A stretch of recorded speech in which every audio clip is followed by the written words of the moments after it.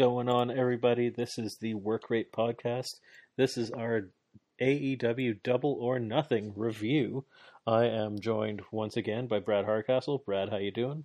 I am quite full. I just ate dinner right before we recorded, so I'm ready to go. How are you doing? Very good. I also ate. I had a burger. I had some ice cream. I'm drinking a beer. If you hear the beer can, that's what that is. I had the Leafs versus the Montreal Canadiens on in the background, but now the Leafs are down 2-0, so I turned it off. Yeah, I don't want to watch that. Put you in a bad mood. I haven't been as much of a Leafs fan as I used to be, so not as much, but I was just like, well, I don't need to distract myself by a game they're losing. If they were winning, it would be more interesting to have on the background, but it's not the case. So let's just start. What were your initial thoughts of last night's pay-per-view? I loved this show. I thought it was really good, top to bottom. There was, there was one match I didn't like the outcome of. We'll get to that, but yeah, other than that, I'm sure everybody can predict that one. Yeah. Other than that, I thought this was a really stellar show. One of AEW's better shows. I liked it from top to bottom. What'd you think? Yeah, I loved it. I thought it was excellent. Very much like you. There's one match I didn't like, and I legit only dislike it because of the booking. Yeah. The match itself, I actually thought I'm actually higher on it than most people. Mm-hmm. When I've been looking around, I enjoyed the match itself, just the ending of it. I was like, when I'm looking around seeing the reactions, I'm just like, oh, people were a little harsher on the match as a whole than I was. I actually thought it was quite good. I enjoyed it until the end, and kind of saw the. Had I been a betting man, I would have actually bet on the outcome that happened. Yeah. So it wasn't a surprise to me. It was just not what I wanted to happen. Mm-hmm. But we will get there. I thought for me personally, and I haven't watched every wrestling pay-per-view this year because I only watch 1.5 companies right now, and that is AEW and New Japan. And yeah, this is probably my favorite pay-per-view of the year, I think. Yeah, it might be mine too. I'd have to think about it, thinking of the other shows, but it's this or like Wrestle Kingdom Night 1 for me. And that's the thing, is that Wrestle Kingdom, I was thinking about it, I was like, oh, Wrestle Kingdom is this year, so that you do have to put that into consideration. Absolutely. Mm-hmm. The one very, very significant factor is the goddamn fans. Mm-hmm. Yeah. My goodness. Yeah, it was so good to have fans back in a full capacity. I think we had just gotten kind of used to it. It's like, oh, it's not that big a deal. There's no fan. At least to me, in my head, like I kind of gotten used to it. But man, it made such a difference. It was night and day difference. Like the fans, we did not do a recording for the Friday Night Dynamite. Because it just didn't work with our schedules, but the fans even elevated that show, which honestly was it was almost a house show level with the matches. There's really nothing there. There's nothing to sink your teeth into on that show, and it was still an absolute joy to watch because of the fans and because of the atmosphere and.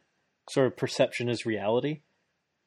The fans can really make it seem like a big deal when it's just friggin' Cesar Bononi versus I don't even remember who he faced. Darby Allin. Was it Darby? Yeah, which was an absolutely nothing match, and that was fun. And yeah, so the fans were the absolute key for this, and a huge theme of the night I thought for this show was. They waited to pull the trigger on many different wrestlers to give them their moment until the fans came back. Yeah. And you could tell that they were waiting. And there were certain things that they waited on, and they pulled the trigger on like 3 or 4 different people in this show, and it was honestly magical to watch. Yeah, it was really cool.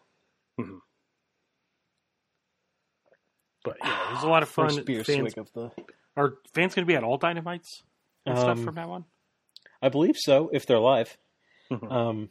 So what I've heard is that not every show on the road will be a new city. They will have to go back to Jacksonville every once in a while as the country continues to open up. Not all places are open, Mhm. so they won't always be able to tour. But I assume they're working on the schedule. Yeah. So I assume they're working around the clock to try and. They can come here to Oklahoma because I'm like the only person that's still wearing a mask whenever I go into places now. So Oh, they just will. forget it. I'm not wearing a mask anymore. For sure. Boomer Sooner wants to go back. Mm-hmm. Oh yeah, Um, JR definitely. They'll go back. They'll go to all the southern states. Yeah. They announced a few pay-per-views. They're doing Chicago for All Out. That was announced. That is in September, I believe. And Full Gear is September? in November. And that is in St. Louis. Yes. And so Chicago's fairly East Coast. Or is it mid? I don't know. I don't know what you guys consider Chicago. Midwest, I think, is what they consider Chicago. Oh, whatever. But it's a big wrestling town. Yeah, and like they can go to New York, as I'm quite sure. I don't know what their indoor stadiums situation is like, but I know they're starting to lift things. Anyways, this is very cool going forward. But let's get into these matches. Yeah. So we started with Serena Deeb versus Riho in the beautiful sunlight. Yeah, Like, that's cool. It looked cool. It looked like this shit was shot on film. It looked so nice when they started. I was like, oh my God, why does this look so beautiful? And it was because they were like essentially wrestling in the golden hour. Yeah, it was really cool, and like, you could like see all the sweat on him even better with all the sunlight hitting him and stuff. It was really cool visual. Yeah, so this was funny. You wouldn't necessarily think of this going into it, but this was the nasty heel in Deeb versus the ultimate babyface in Riho, which Deeb's really leaning into that now, that heel persona, which is 1000%. I'm just going to drag and screw your legs until they fall off. Yeah, and the commentary even played it up there saying, she's a yoga instructor, so she knows which ways to bend that can make you feel good or can hurt you and stuff. I like that. loved that bit. I don't know who. I think it was JR. Yeah. That brought that up. Fucking JR. He comes out with a gem every once in a while, and you're like, well, this is why you're still hired. Yeah. Because you come out with these that no one else is gonna talk about. Yeah. So everything was leading to that Serenity lock. I thought these two just went back and forth, just an absolute banger of a match. Serena Deeb looked incredible. She had the same strategy that she had. She was on this past Dynamite, I believe, or was it the week before? The week before. The week before, okay. Where she targeted the knee, and when she couldn't get the Serenity lock, she freaked out. She was slamming the knee into the ground and then getting the Serenity lock in, and she tapped out Riho, which is tough to watch because it's fucking Riho, and you don't want to see Riho tap out. So that gets you some nice heat.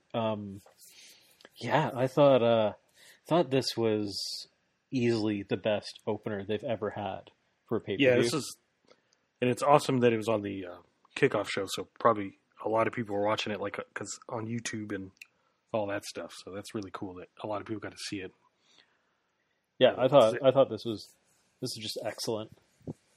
I thought they really showed out, and yeah, it's just an absolute perfect start to the show. And then for the official start of the show, we had Hangman versus Brian Cage, and the same thing. These guys just went out there and just tore it down. Cage came out in his cyborg armor, which was cool. I don't know if you saw that because I missed it. I was gonna say I got to confess I waited way too late to try to order this, and they don't have it on PlayStation anymore. So I was scrambling trying to figure. So I'd end up having to watch it on my laptop. So I missed like the first probably 5 minutes or so of this match. Yeah, so he came out in his cyborg armor. Looks super cheesy. I'm not gonna lie, it does look cheesy, but It's the first time he's done that, and I liked it. Kind of felt big game when he Yeah. came out in it, even though it kind of looks like costume stuff. I'm sure he makes it himself.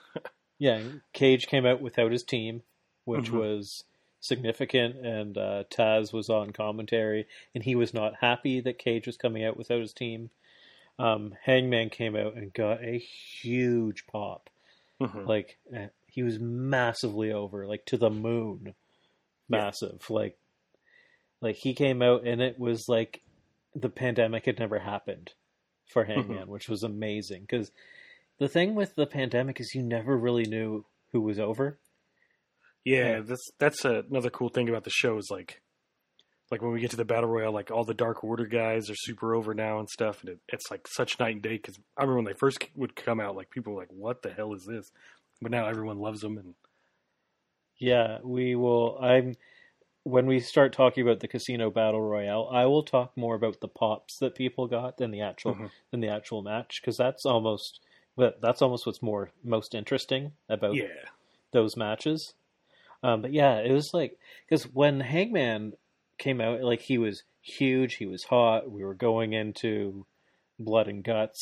He was in the middle of his destructive drinking angle that he was having with Kenny, and then the pandemic hit, and they cooled him off. And this is sort of what I've been referring to, is they kind of cooled off and didn't pull the trigger on lots of guys. And I think they're starting to finally pull the trigger on singles Hangman. yeah, So, anyways, he goes out there and he's amazing. They're like two superheroes going at it. They just look like $1,000,000. The turning point in this one for Hangman was he was getting abused again. It was like, oh shit, is Hangman gonna get run out of the building again by Brian Cage? No, he hits the Euro Horror moonsault. He gets a big Hurricane Rana off the top rope, which was cool because that's when I came in. That was the first move I saw of this match. So what a way to yeah, start he went up. when I started watching. He starts the Hurricane Rana off the top rope, but Brian Cage catches him. He's like, "No, we're not going." And Hangman's just like, "Oh yes, we are." And it was like, if there is such thing as a deadlift Hurricane Rana, that's what this was. Yeah, It looked like a deadlift Hurricane all Rana. ab power on the Hurricane Rana from Hangman. It was really cool. Cage is such a moves guy. He's got all the moves. He's got moves you can't even think of. He's got moves for every muscle on his body. Yeah, it's like he still. It's going to sound like a negative, but it's not. He still wrestles like when he was in PWG, like just move. But I like that kind of stuff, so it doesn't bother me. But it's just like he's a moves guy. Well, he's even said, "I'm Mister Get My Shit In." Like he says that about himself. He's like, "Yeah, that's me. I'm Mister Get My Shit In. That's who I am." With a guy like Cage, that's what you need because he's not the best talker. So No. you just need to have him come out and just do all the impressive shit that he can do. Absolutely. That'll get him over more than any talking. Yeah, there was a beauty suplex to the ramp by Cage. Oh man, that was nice and looked gnarly as hell. He hit the silly looking spinning power bomb. I was just like, what? It's like he's a video game. Like he's a superhero. In one of the old like SmackDown versus Raw games, that was my finisher. And like He's the Zangief. spinning power bomb. Yeah, that's true too. Yeah, he's Zangief. definitely. He's just straight up doing Zangief moves. Yeah, he just needs a full on mohawk because he's kind of got the facial hair, and he'd just be Zangief. Basically has it already. And just start wearing nothing but red tights. So the finish of the match is, or where this match really starts to get interesting, is Cage goes to hit Hangman with the buckshot, and Hangman reverses it into hitting Brian Cage with the F5, and he gets a near fall, and I guess Taz had contingency plans because Hook and Starks come out, and obviously Starks isn't getting involved, but Hook jumps up on the apron. Starks throws the FTW title into Brian Cage. He grabs it, but he's like, "I'm not using this shit." He throws it back out to him, and Hangman Page takes advantage, hits the buckshot lariat for the 1-2-3, and then afterwards, Brian Cage is mad. He's yelling at Ricky Starks. He's walking up to him. Ricky Starks is tapping his neck. He's I like, no, that. no, no, you can't touch me. My neck, Mhm. you can't touch me. And then he shoves Hook, and I'm like, oh shit, they're pulling the trigger on this too. Yeah, and Taz was pissed on commentary. Yeah, when Hangman won, he goes, he's like, oh shit. I liked it too when Cage went for the buckshot lariat. Taz on commentary is like, we didn't talk about this. What's he doing? So I really like that in a lot of big Hangman matches. They always tie in the moves of the person he'll do the move of the other person and vice versa, and he'll do moves of his friends. This man doesn't exist anymore, but when he was facing the Young Bucks with Kenny the first time, he did the chicken wing, which was Marty Scurll. I can't remember his name. Marty Scurll. He did Marty Scurll's finisher in that match, and yeah, they do. And he's gone for the one-winged angel against Kenny. Like you can tell that he puts together a lot of his matches because all these spots tend to recur. It's not a recurring Kenny Omega thing; it's a recurring Hangman thing. So yeah. I like that he has little things that he puts into his big matches like that. And yeah, the reaction for him, and I've heard from people online, like all the analysts and podcasters, they've been asking people who were at the show, like, who got the biggest pops, and fairly consistently, it's Hangman and Jungle Boy got the biggest pops. Nice. Like those two guys in Kingston, who we will talk about next, because the next match was Mox and Kingston versus the Young Bucks. Why don't you talk about this to start? This was a lot of fun match. Nick and Matt came out kind of looking like the same person. We were watching this together, and it confused the hell out of both of us. Like, wait, is that Nick? Wait, that's Matt. Which one's which? Because Nick's like lighting his hair up to where it's like a orangish color now, and then but he grew a beard out and dyed it real dark. So I always thought they kind of looked the same, but with a beard, like they could be twins. It was really hard to tell them apart for a long time. I was like, what is happening right now? It was so really funny. I couldn't get over it. For the first 10 minutes of the match, I couldn't stop talking about it. Yeah. It's too funny. They came out in ridiculous tights. I thought they were Tommy Hilfiger tights at first, but then watching the match, it had patches on it looked like when you sketch out the tights you want to make come to life, because it said pocket here and stuff on them. They just look ridiculous like they have been. But even those pictures of them at FanFest looking like I don't even know what you'd say, look like drapes or something. They look like riffraff.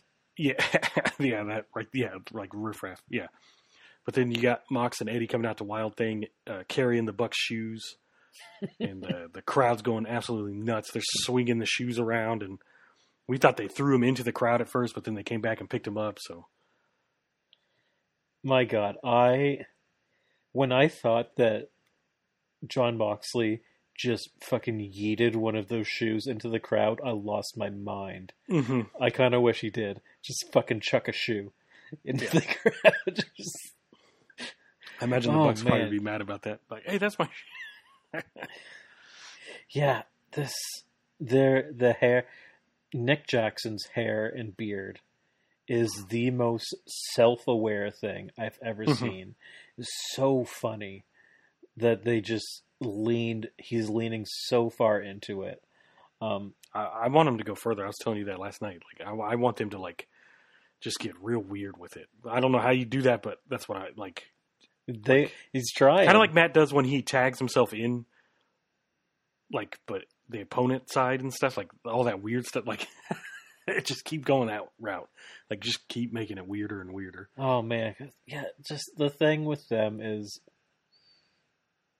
I forget who it was. I think it was Sean Waltman who said that the booze and the spitting and throwing beer and all that stuff, that for this generation is being dragged on Twitter. Mm-hmm. That's the new way of generating heat is through social media.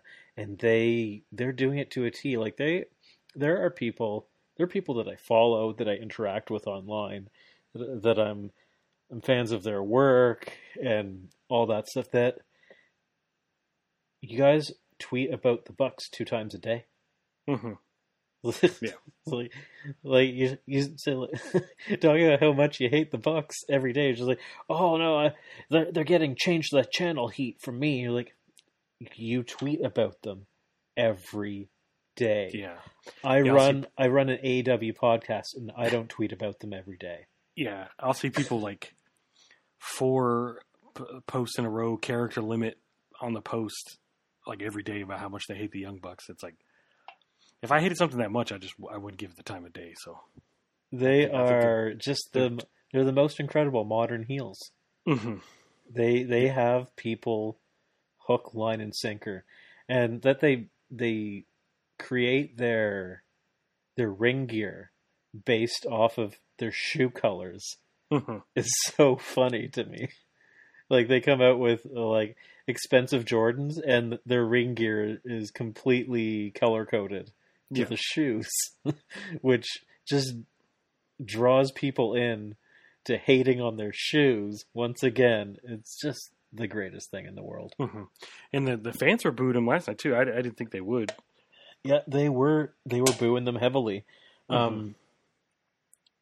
so Moxley and Eddie come in. They come into Wild Thing. I was a little disappointed that the fans weren't singing Wild Thing. Come on, it's not that hard to sing that song. Anyways.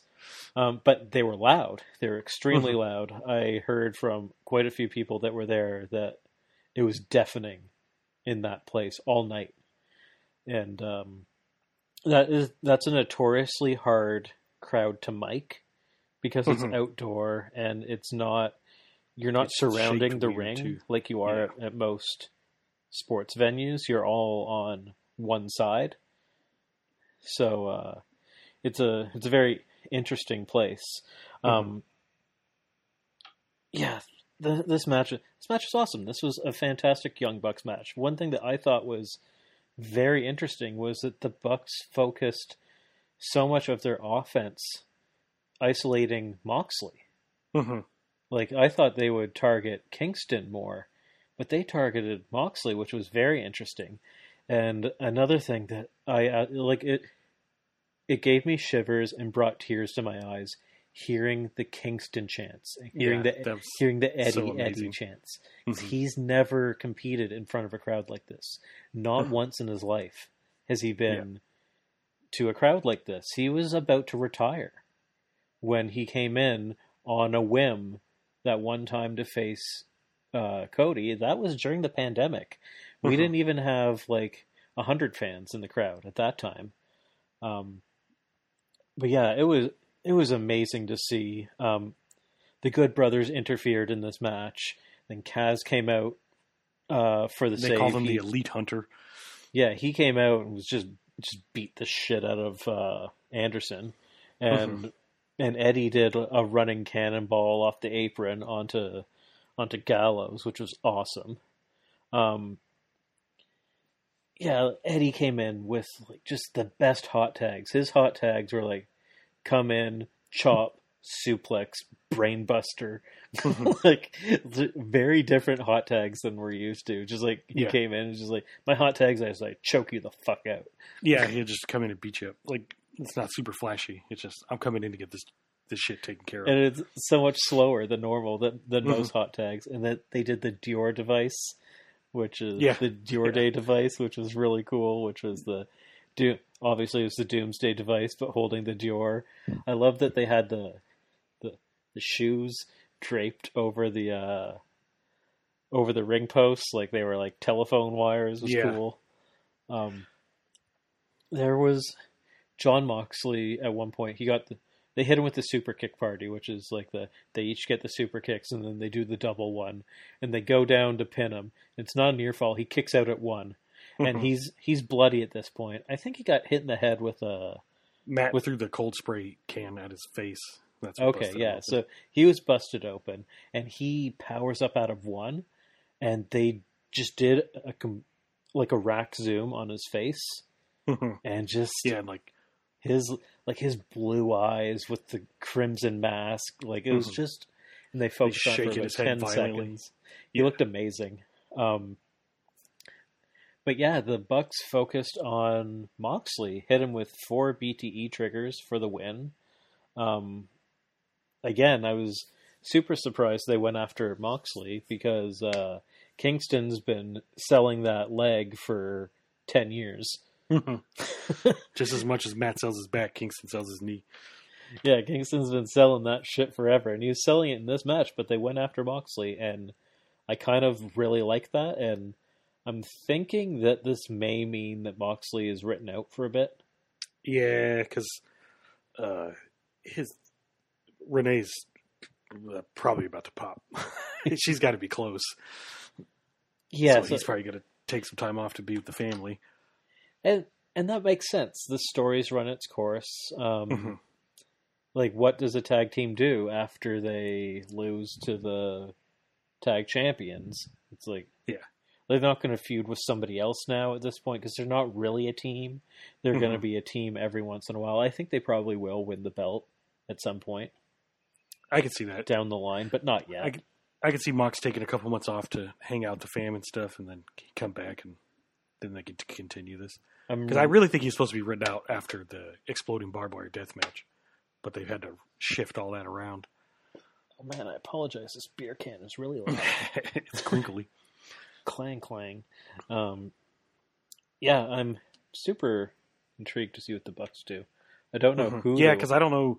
I was just thinking. I was like, I don't know what teams. Like there's 2 teams that come to mind, but I still think they're going to be busy with each other. We'll get to that later, but that's FTR and yeah, they're definitely and Santana and Ortiz. Going with those guys. But maybe they could do Jungle Boy and Luchasaurus. Maybe that's possible. They haven't done anything with them. I mean, we'll get to Jungle Boy here in a little bit, but yeah, they could tie it. Like the Jungle Boy thing is an easy story to tell after the match that's coming up for him. We'll get actually let's get right into this Casino Battle Royale. Right off the bat, I have to say that I don't like the format of the Casino Battle Royale. I find it both hectic and confusing. Yeah, which is a very strange. It's whenever they explain the rules, it's more confusing. But when I'm watching it, I'm not that confused because it makes more sense when you see it. Yeah, it's like. But when they start explaining the 3, the 4, or however many groups come out at each time, you're like, "What the hell is going to happen?" But once you see it, you're like, "Oh, okay, this makes a lot more sense." It makes more sense now. When they first did it, they just had like 4 guys run out of the back. Yeah, like they just threw them out. This there. time, each person who are these guys? Each person got their own interest. I think they did that too because it's first time back at crowds. The only thing that confused me at first was tag teams can come out at the same time if like you're in a tag team and you're both in the same group because Varsity Matt Hardy came out together. Yeah, well, when Matt Hardy and I forget who came out with him first. One of the Private Party dudes. Oh yeah, I thought he was just. I think Isaiah came out with him. Yeah, Isaiah. I just thought he was because I totally forgot they're wrestling in like street clothes now, and like I thought he was just out there to help interfere in the match, and then it was like somebody was trying to eliminate him. I was like, oh yeah, tag teams can come out together. That makes more sense. I was like, well, he's not even in this match. Why are you trying to eliminate him? I think it was Jungle Boy trying to eliminate him at one point, and I was like, why are you trying to eliminate him? He's not in this match. And then I was like, oh yeah, they're tag team. They're wrestling in street clothes now. It makes sense. Yeah, because really, like, why people are excited for battle royales, and like this is the case in the Royal Rumble, they're all hyped for the entrances. Who's it going to be? Who's it going to be? And when you condense all of the entrances to the same time, you're kind of just putting all the exciting things at one time, and then you have a longer stretch of boring. And then it's all the exciting things at once, and a longer. Like, I think just do it like the Royal Rumble. Like, I think that they don't want to do that because they don't want to get compared to it. And it's already compared to it. Yeah, that's true. And then they definitely don't want to do just the traditional battle royal where everyone is just already in the ring. Yeah, it's boring. It's not working as they're doing it. The Royal Rumble is better, so just don't do the worst version of it. Just that's true. Sometimes you just got to ape it and be like, well, yeah, that it works, so we're just going to do it too. Well, I heard from somebody, I can't remember who it was. I think it might have been What Culture, where they said, just have the names come out from the little roto thing, and then that's still gambling, and you're fine. Yeah, that's true. Yeah, like have it be a random bingo thing. battle royal, and then do a little bingo. I don't know. It's but yeah. So this, as I said, why I like this match and why I find it interesting, and I only find it interesting with fans, because when there's no fans, you don't get this. Is you really get to see who's over, because these are a lot of mid card guys and sometimes even lower card guys coming in, guys who were extremely over that I was really happy about. Was Evil Uno super over? There's an Evil Uno chant when he came out. Mm-hmm. Like, he was very over. Varsity Blondes came out together, super over. They were the ones that got the reactions that I took the most notice of. 10 again. Dark Order got a very big reaction. Mm-hmm. Jungle Boy over the moon and back. Yeah, like especially now with his new song in the crowd. Like that's what I've been waiting for, as I wanted to hear the crowd sing his song. Yeah, his was otherworldly over. The Joker for this match was a shock. It was not Paul White, as I had predicted. I thought that was almost a shoo-in at this point, because they will say leading into the Casino Battle Royale that, oh yes, it will be a new person to AEW that you have not seen before. They will often say that heading in, even if it's not big. They said that when it was Matt Sydal too. But they didn't say that this time, so I thought for sure, I was 100% sure Paul White's new music was going to hit, and he was going to come down from the announce booth and be the Joker. It was not him. It was Leo. I really thought so too when he came out to announce in his suit. I was like, oh, that looks like a tearaway suit. Like, he can just get up and rip it off. It was Leo fucking Rush. That is so cool. I love Leo Rush. Man of the hour. It was awesome. Yeah, he's so good. That popped me so huge. It was amazing to see him out there. I hope he sticks around. They've revealed since this time that I don't know how signed with them he is, but apparently he's signed with New Japan. But because of the relationship between New Japan and AEW and how they're working together, Leo Rush has a handshake agreement where he can come in whenever he wants, and he can come in and wrestle with AEW. They want him there. Apparently, Tony Khan tried to get him last year for the Casino Battle Royale, but he was in that show, The Challenge, for a bit. I didn't even know he was in that, the MTV show. Till just now. Apparently he was in that and he left because of personal reasons. But yeah, I guess they've been trying to get him for a while. I love Leo Rush. He came in, he's doing his Matrix move. Yeah, I was going to say his Matrix fantastic. He was only in there for like 4 minutes. He was not in there long, which again to me means okay, they don't have him signed, so they came in to get the pop, to get the excitement, but they're not focusing on him right now. And the handshake agreement to me says it's similar to a Pillman or a Thunder Rosa, where they want to use him, but they legally can't sign him to a contract. So they just have to handshake agreement and be like, yeah, we want to use you, but we can't sign you, and you're probably not going to be in a major storyline. And that being said, look at Thunder Rosa. So that's true. Thunder Rosa has been in major storylines. It was Matt Hardy that eliminated him, and I could see a feud with him and the Hardy family. That'd be totally, good. Absolutely. And Hardy tweeted about it afterwards. I didn't see that. What did he say? I can't remember, but it was like he's like oh, I'm glad you got your 4 minutes. Oh yes, the man of the hour. He's just like, so glad to see you in another company. He's like, oh, happy to see you. It was good seeing you, and now off you go.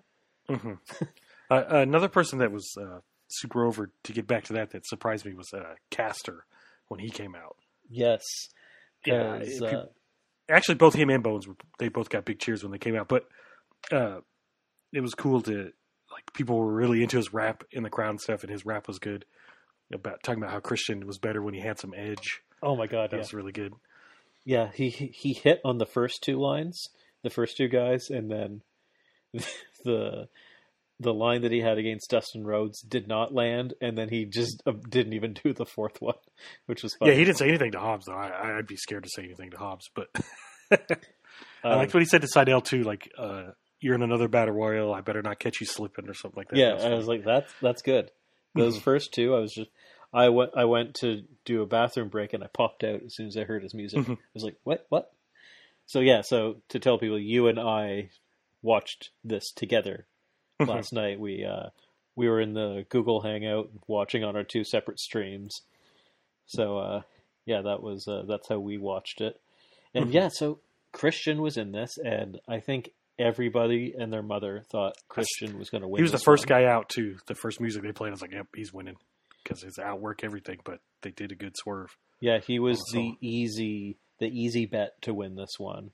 As you said, his gimmick, his phrase is outwork everyone. It makes sense.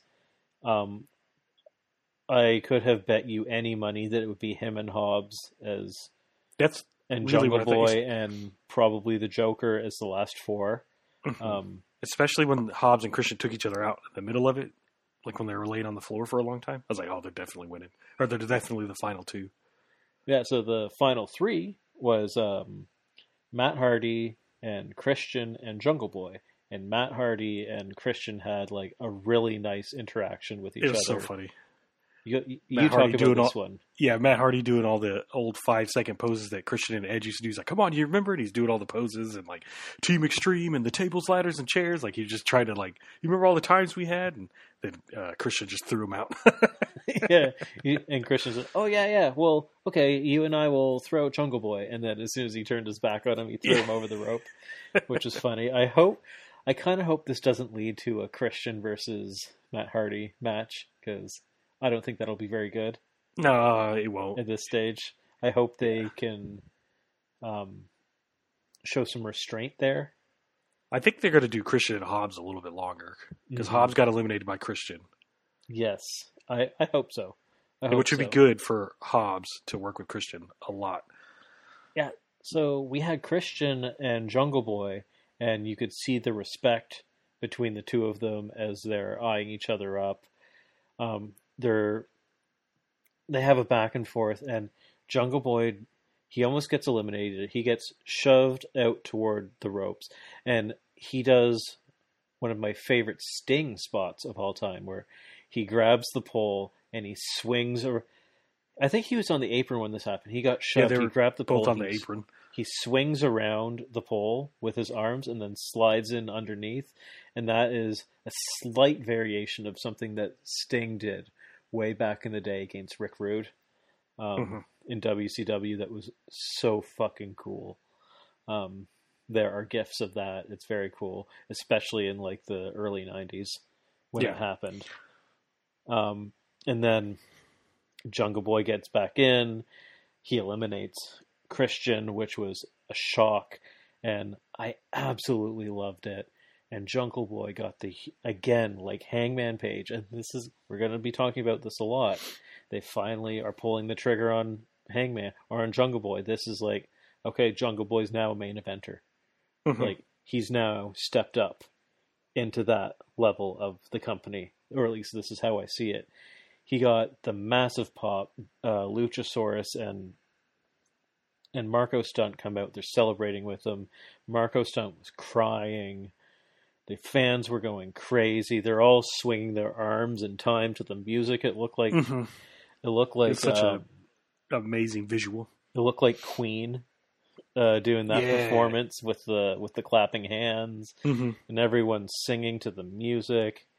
Just amazing. And we're getting this Jungle Boy title match in 2 weeks on Dynamite. They didn't say what day of the week it'll be because subject to change. If somebody gets eliminated from the playoffs, they might not have a basketball game that Wednesday, so then they could do Wednesday. Next week's show is a Friday. 2 weeks' time is to be determined. But that's very cool because I think most people had thought that the winner would face Kenny it would be Christian facing Kenny, at like Fyter Fest or something. Yeah, that's exactly what I thought too. And then also at the end of the match, Christian comes back in and hugs Jungle Boy and tells him like, "You better go win it," and stuff, which was really cool to see too. Yeah, because Jungle Boy, he essentially represents everything that Edge and Christian represented back in the early 2000s. Mm-hmm. Like, Jungle Boy is them then.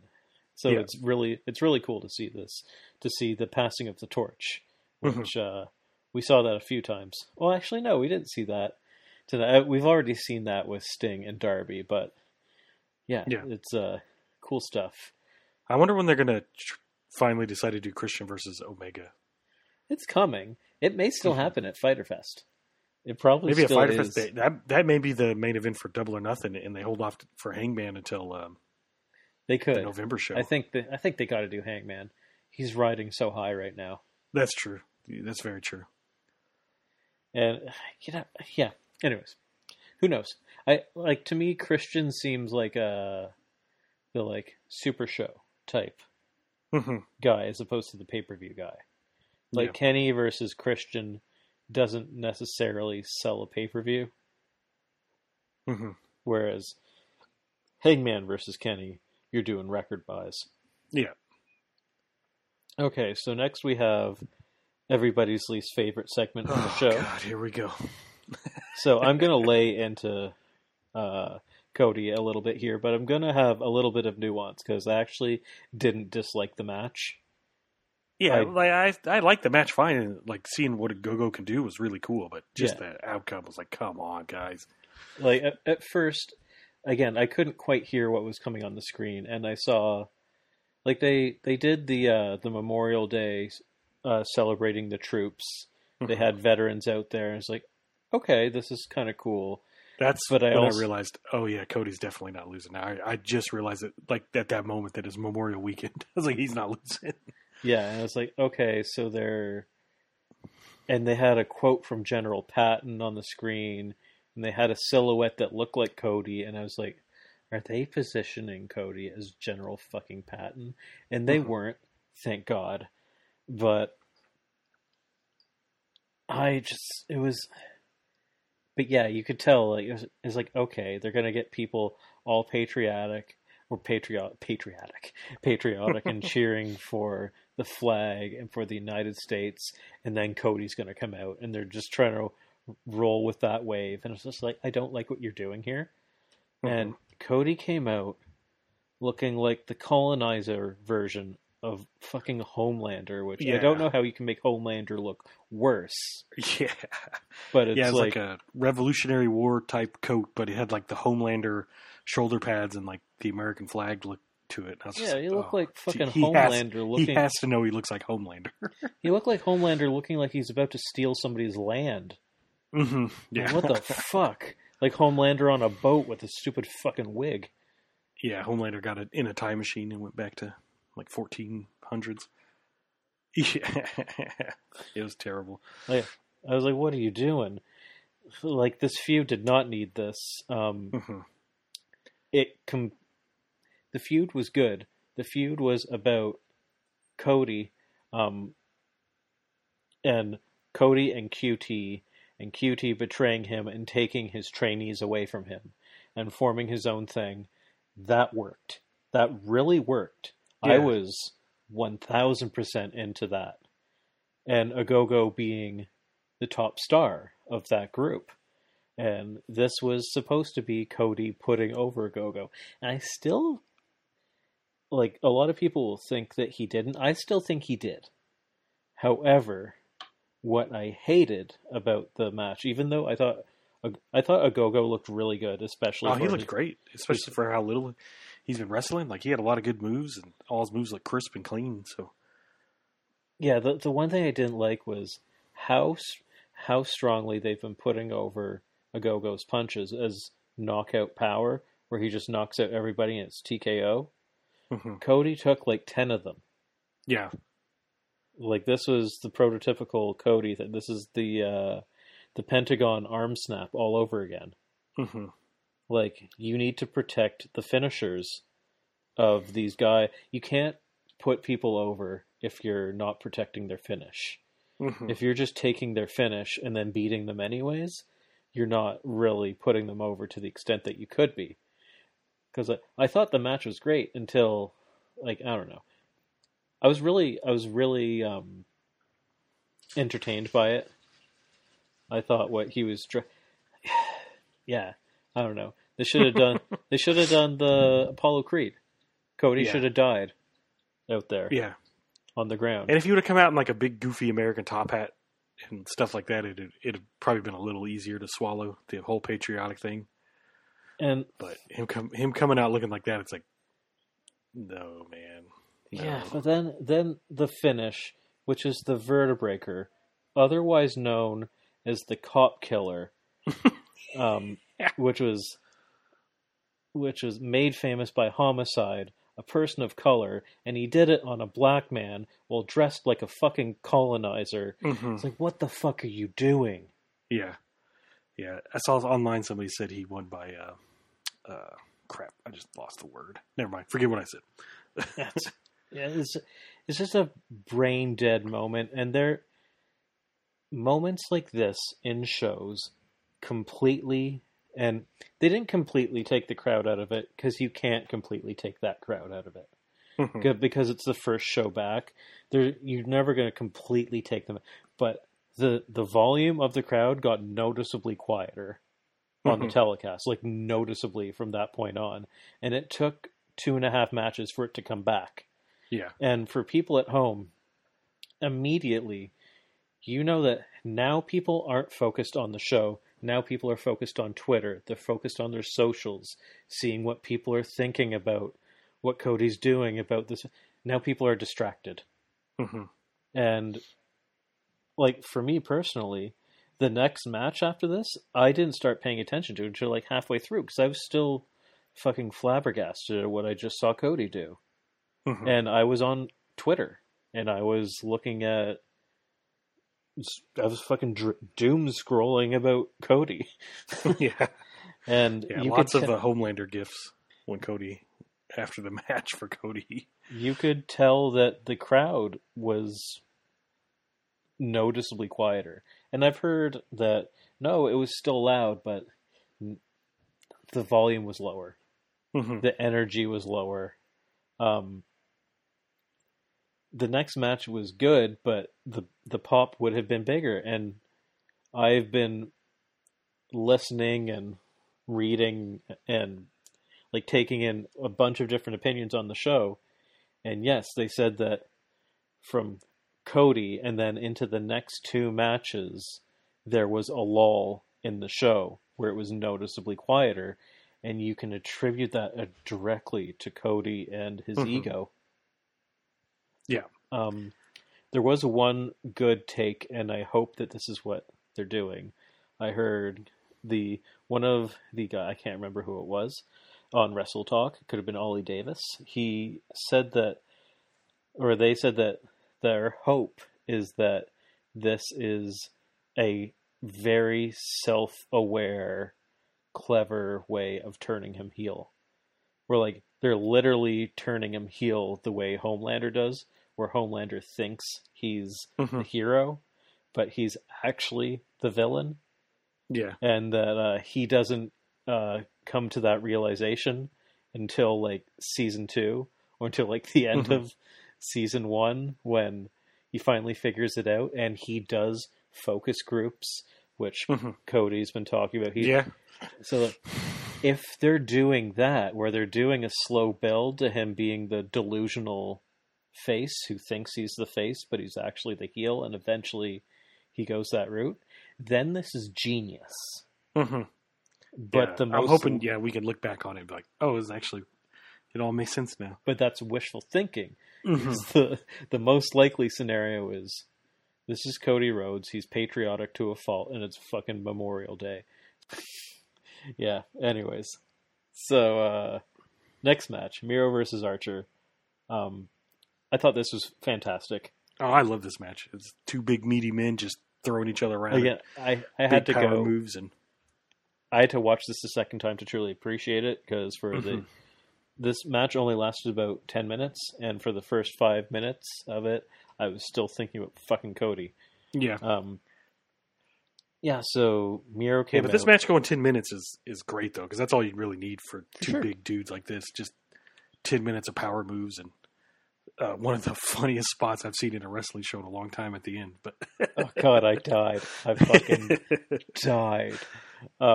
So Miro comes out. He looks fantastic. And again, despite Cody deflating the crowd, he was still able to get over with the crowd. They were still cheering for him, even though a little less than they probably would have been. Like, this is just a pure, like, really, really athletic Haas fight. Like, Yeah. super athletic. Straight from the get-go, Archer flies over the top rope with a tope before Miro can get in the ring. So you're like, okay, this is one of those matches. He's just beating down Miro, and nobody's done that to him at all. And he gets Miro down for a 1 count. Outside the ring, Archer puts Miro through a table with an Uranagi. Miro belly to bellies Archer into the crowd, and then back out of the crowd as well. This is Archer that he's doing that to. Yeah, Archer is giant. That's insane. He did it to Darby, and that's one thing, but now he's doing it to Archer. Miro just looked, and from this point, Miro just looks like an absolute killer. He reminded me of Chong Li from Bloodsport with the vicious kicks that he was giving Archer, where Archer was on his knees and he was holding Archer up by the braid and kicking him in the chest. I was like, holy fuck, this is some stiff shit. It's the yes kicks, but from a man Miro's size. And then Jake the Snake comes down the ramp, and he's got the snake bag. And just to clarify, there's no snake in the bag. Yeah, the bag's not moving at all. It's just like a sack of something. It's a sack of tennis balls. But he's got the bag, and he goes to get in the ring with the bag, and Miro grabs him, pulls him in. He rips the bag out of his hand, and then he just starts shaking the bag, which is kind of funny. It's like, oh, he's shaking around the snake. That's funny. And then he takes the bag and just fucking chucks it down the stage into the tunnel. Yeah, he made it all the way in the tunnel. It's like, oh my God. He just fucking yeeted that snake. Yeah, he threw it so far, and he just like poses to the crowd. It was hilarious. I was fucking howling. I was laughing so hard. It was so good. Then Archer uses that distraction to get a choke slam and a pounce on Miro, but Miro's able to take back control with that ridiculous head pump, like jumping super kick fucking thing that he does. It looks disgusting. Then he attempts to get the game over, which commentary put over that Archer has actually had back surgery within the past 5 years. So his back is already weakened before hitting it, but Archer's able to power out. But Miro does what he did before, grabs Jake by the braid and just starts kicking him in the back. And then he gets the full extension game over where he rolls onto his back with the thing, just causing Archer to pass out due to pain. And I have on this list, this is probably my match of the night. It's not, but that's just how much I loved this match watching it the second time. Yeah, it was really good. It was a lot of fun. Short and sweet, and just two big dudes beating the hell out of each other. Like, it was everything I wanted it to be, and even had a really funny spot that I didn't expect. So that makes it even better. It felt like a sprint, even though 11 minutes isn't quite a sprint, but it felt like that because there was no wasted moments in this match. They were just going at each other. I think Archer even, he hit him with the walking the ropes and then the moonsault off of it, and that's what got the 1 count on Miro. Yeah, just a 1. It was amazing. Yeah, it was a lot of fun. Miro looks great with the TNT belt. I have a feeling he might have a long reign with it because I don't see anyone beating him for a long time. I hope he doesn't. The one troubling thing I heard from one person was that maybe this is where Cody goes next. It's like, don't fucking dare. Oh, man. Don't you dare. They can't really do the patriotic thing now because Miro, he's an American citizen, and he makes no bones about it. He loves being an American citizen, so they can't do the patriotic thing about it. It's like, don't you do that shit. Don't you do that. Mm-hmm. If he does that, then Miro will kill him. Yeah. Or I will kill him. Because I've seen Miro go off on people on Twitter, like, assholes on Twitter will tweet at him like, "What are you doing in America?" He's like, "I'm a U.S. citizen, bitch," and stuff like that. It's funny, but it's good. It's really good. Mm-hmm. Yeah. So next we had Shida versus Britt. This was so good too. What did you think of this one? I like this match a lot. It was awesome to see both Shida and Britt get the adoration from the crowd because they've both been killing it this past year with the pandemic and no crowd. So that was really good, and this match was really good. I liked it a lot. I don't know if it's as good as the one where Britt broke her nose, but I don't know if that match was so good just because Britt broke her nose in the match, and that's a cool visual. But I like this match a lot. I had a lot of fun watching it. It was good. I kind of like you. I didn't think it was either of their best matches, or even really in the top three of either of these two wrestlers. I thought it was a good match. I mean, that's about, like, I think partway through it, I think I asked you, I was like, is this match lacking a little bit of intensity? Mm-hmm. I was like, this match doesn't seem as fiery or as violent as it needed to be, considering the storied history of these two. And I kind of thought that Britt was going to do something crazy to get the fans to boo her, knowing full well that stadium wanted to cheer her. And they know that, despite her being the biggest heel in the women's division. So it's interesting. She's very much Adam Cole's wife. Or are they husband and wife? Yeah, I think they're just dating, but I know they live together and stuff. They're the cool heels that never get booed. Yeah. But yeah, I do like that she got cheered because she's been putting in the work. And I also like that Shida got just as many cheers too, like, because people recognize like what she's been doing for the past year. So that was really good to see. They had the dueling "Let's Go Shida" DMD chants going, which was I loved. Britt was out there in the blood themed gear, and Shida was in the white gear, which I thought that I thought how she was going to get the heat was she was going to make Shida bleed, which she's never done in AEW to get that sympathy on Shida. But she didn't do that. A visual to see Shida bleed. Yeah, so as I said, I thought the match lacked a little bit of intensity, but I thought that this ramped up near the end when Shida just like stepped up the stiff blows.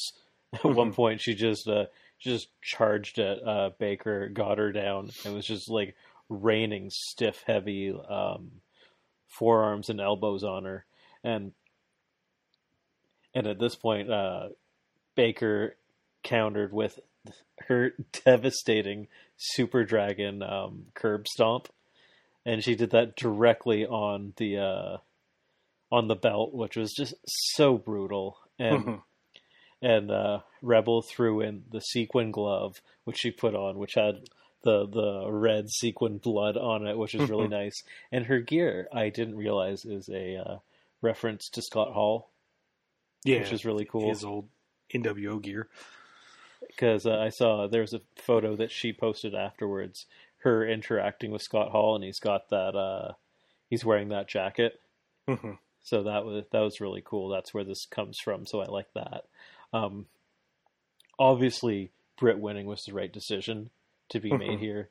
And this is one of those moments, like Hangman, like Jungle Boy, where they were waiting for the packed house to finally put the belt on Shida. This was her moment. Yeah. Or not on Shida, on Baker. This was that moment for her. And and Tony came down and gave her a hug after the match and stuff too. It was really cool. Yeah, Tony came off commentary, met her at the tunnel, gave her the big hug, because both in kayfabe and in real life, they're best friends. And I think that's really cool, especially the age difference there. It's just, it's nice. I'm sure he's like a big father figure to her backstage and stuff. And then the crowd chanting "Thank you, Shida" while she was still in the ring too, which was really good to see. Yeah, especially after the horrible treatment that she had from the that guy in the Spanish announce booth Mm-hmm. on Friday. Thankfully, Tony stepped up right away and fired him less than 24 hours later, so that was nice. I won't even say his name. Yeah. Yeah, so the sheer amount of banger matchups that they have for Baker is amazing going forward. So they have, like, this is just off the top of my head, but Hirsch, Statlander, Conti, Red Velvet, Rosa, Swole, you can run back again. Because Swole has beaten her. Mm-hmm. She beat her. Didn't she? She beat her in that kind of bad dentist match. Oh, the dentist thing. Yeah. She did. She got the win there. I'm pretty sure Swole beat her. Yeah, those are all faces that can now face Baker, and I think it's absolutely time to build the division around her and start focusing on some more women's storylines. And I think it feels like the women's division is now going to be focused on her and Jade for the foreseeable future, and all the storylines will sort of run into those two, or at least that's how I would do it. And you can have problem is that those two kind of have to win, so you don't really want to be feeding them people. I mean, you can feed Baker people obviously because you can feed the champ challengers, but because like you don't want Statlander taking a bunch of losses. But yeah, there's just so many really great faces there now that they've got a really strong division, and who we could not say that at all a year ago. Yeah, and now with the pandemic over, like we saw Riho back, so they could hopefully bring over more of the Joshi women. So that'd be good too. Yeah, I didn't even mention Riho. Yeah, you got Yuka. There's so much. Mm-hmm. There's so much to play off of here. So it's really good. Where do you see Baker going next? I'd say Statlander. Yeah, Statlander's a good one because Baker beating somebody doesn't really hurt them so much because of how big a star she is. Like Statlander losing to Baker doesn't really hurt, whereas Statlander losing to Jade would hurt. Mm-hmm. Yeah. Hirsch losing to Jade would not hurt, and that match would be amazing. Oh my god, that match would be like, I don't know what the female equivalent, what you'd call a Haas fight for women, but that's what that match would be. It would be like that image of the famous artist Twitter account where he drew almost getting suplexed by Malcolm Bivens. Yeah, where almost his legs are still on the ground. So funny. Yeah, I don't. Yeah, the suplexes that Hirsch would give to Jade would be ungodly. Mm-hmm. Because it'd be like trying to suplex a seesaw. Yeah. Okay. So, oh my god, this next match is so fucking cool. This was a lot of fun too. Yeah. I was not expecting to have this much fun in this match. The noise during this match was incredible. The crowd. This is where the crowd was fully back. Mm-hmm. Shida versus Britt got the crowd back. Like by the end of that, match, started to get. Yeah, the crowd started getting back into it a lot. The crowd was wild, and then Sting and Darby versus Paige and Sky. This was just, I mean, Sting looks so good. Like the man is 62 years old, and he was out there moving quickly and believably. He goes out there. He gets suplexed on the rampway, and I was. You were 2 seconds ahead of me in the thing, and every once in a while you go, "Oh my god." And then we go, oh, what? Something's about to happen. And then he gets suplexed. I was like, oh, shit, that's fucked up. And then I can't remember which of the two suplexed him, but they turn his back to him. Scorpio and then Sting pops up immediately and no-sells it. And it was like, that's the greatest no-sell of all time. And he just drops Scorpio Sky. And then the two of them are down beside the stage, and Sting takes off his shirt, so we get to see no shirt Sting for the first time in AEW, and he does a crossbody dive off the stage, and I almost took my shirt off when that happened. I was like, oh my god! Stinger shirt too. Yeah, he had about 4 Stinger splashes in this match. Yeah, there was just he just did so many things that you didn't think was possible in this. Yeah, and Darby took some crazy bumps. The best one was an amazing gorilla press, where Ethan Page picked him up and tossed him from the ring into the first row of wrestlers. And I have since found out that the 2 people he landed on were his brothers. Yeah, they said that on commentary, which is cool. They said that's his brothers that he threw him on. I just thought like, oh, it's the brothers, it's the wrestlers, brother. Oh, okay, I got you. I thought that's what they meant. Like, oh, it's his brothers. No, it's not. Not that kind of brother. His actual brothers. Yeah, and then there's a really nice spot where the 2 illegal men had the 2 legal men in submissions. So it was Sting had Scorpio Sky in the Scorpion Deathlock, and no, Scorpio had Darby in the heel hook, and Sting had Ethan Page in the Deathlock. So Darby and Ethan Page were looking face to face at each other, and they're both screaming and they're in pain, and they're just slapping each other in the face, going back and forth, start scratching each other's eyes and stuff. And then Darby's yelling at Sting, and Scorpio going, "You're not legal! You're not legal! Get out!" It was really good. I loved it. It was a really well orchestrated spot there. And then Sting's hot tags were so well done. Like, he was on the apron. You know that old video of Undertaker when he's on the apron and he's trying to get the hot tag and he's shaking dumping the ropes, water on himself. He's running back and forth. That's what Sting was doing on the apron, and it was amazing. And he comes in like the Undertaker, and he's just hitting them with splashes. He's running wild as fast as a 62-year-old can, and he's going at it with Sky, and he goes for the splash. But Sky counters it, leading to Sky going for the springboard cutter from the apron. Sting blocks that and counters it right into the death drop. Brilliant ending. 1, 2, 3.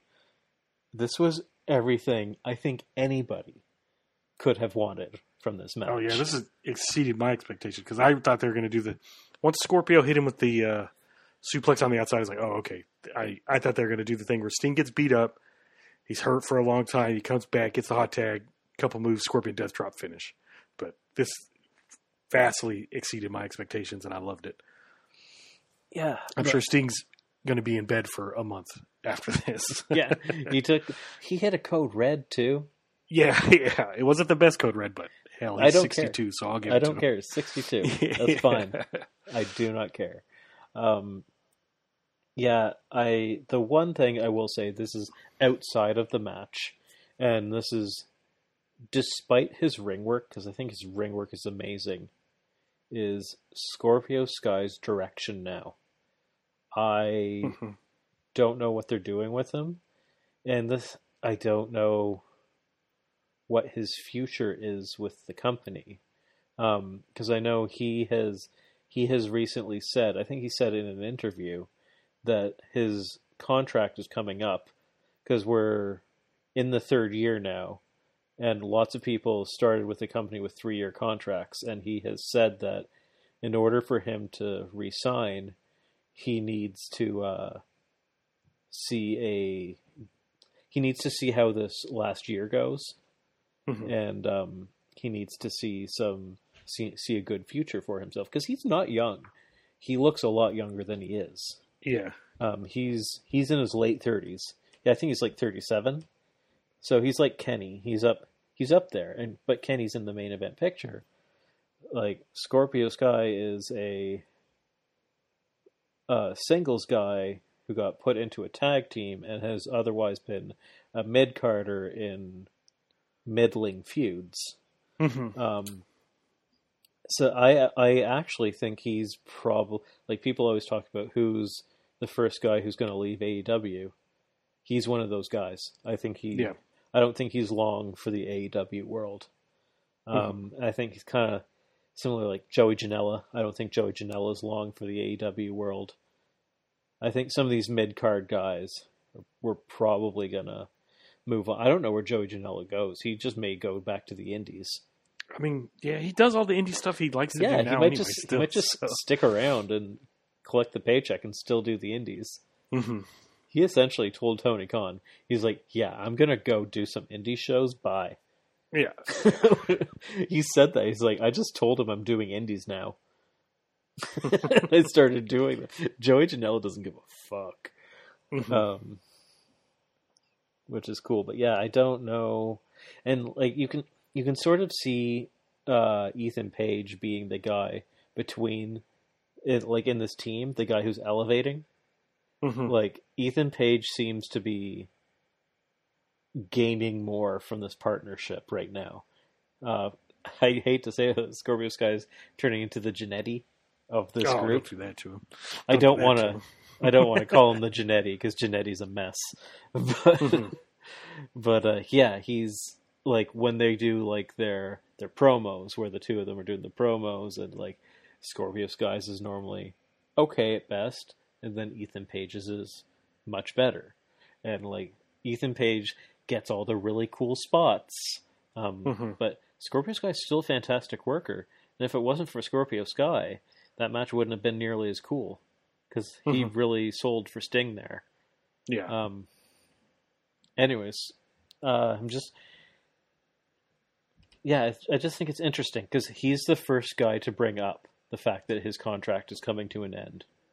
So I'm like, okay, here we go. This is I could definitely see him being the first guy to go from AEW to NXT, and then there's going to be, just get ready, there's going to be a million reports. Is there trouble in AEW? No. There's turnover in professional wrestling all the time. So it's interesting. 'Cause another guy to watch out for, Jericho, will be, I think he's in his contract year as well.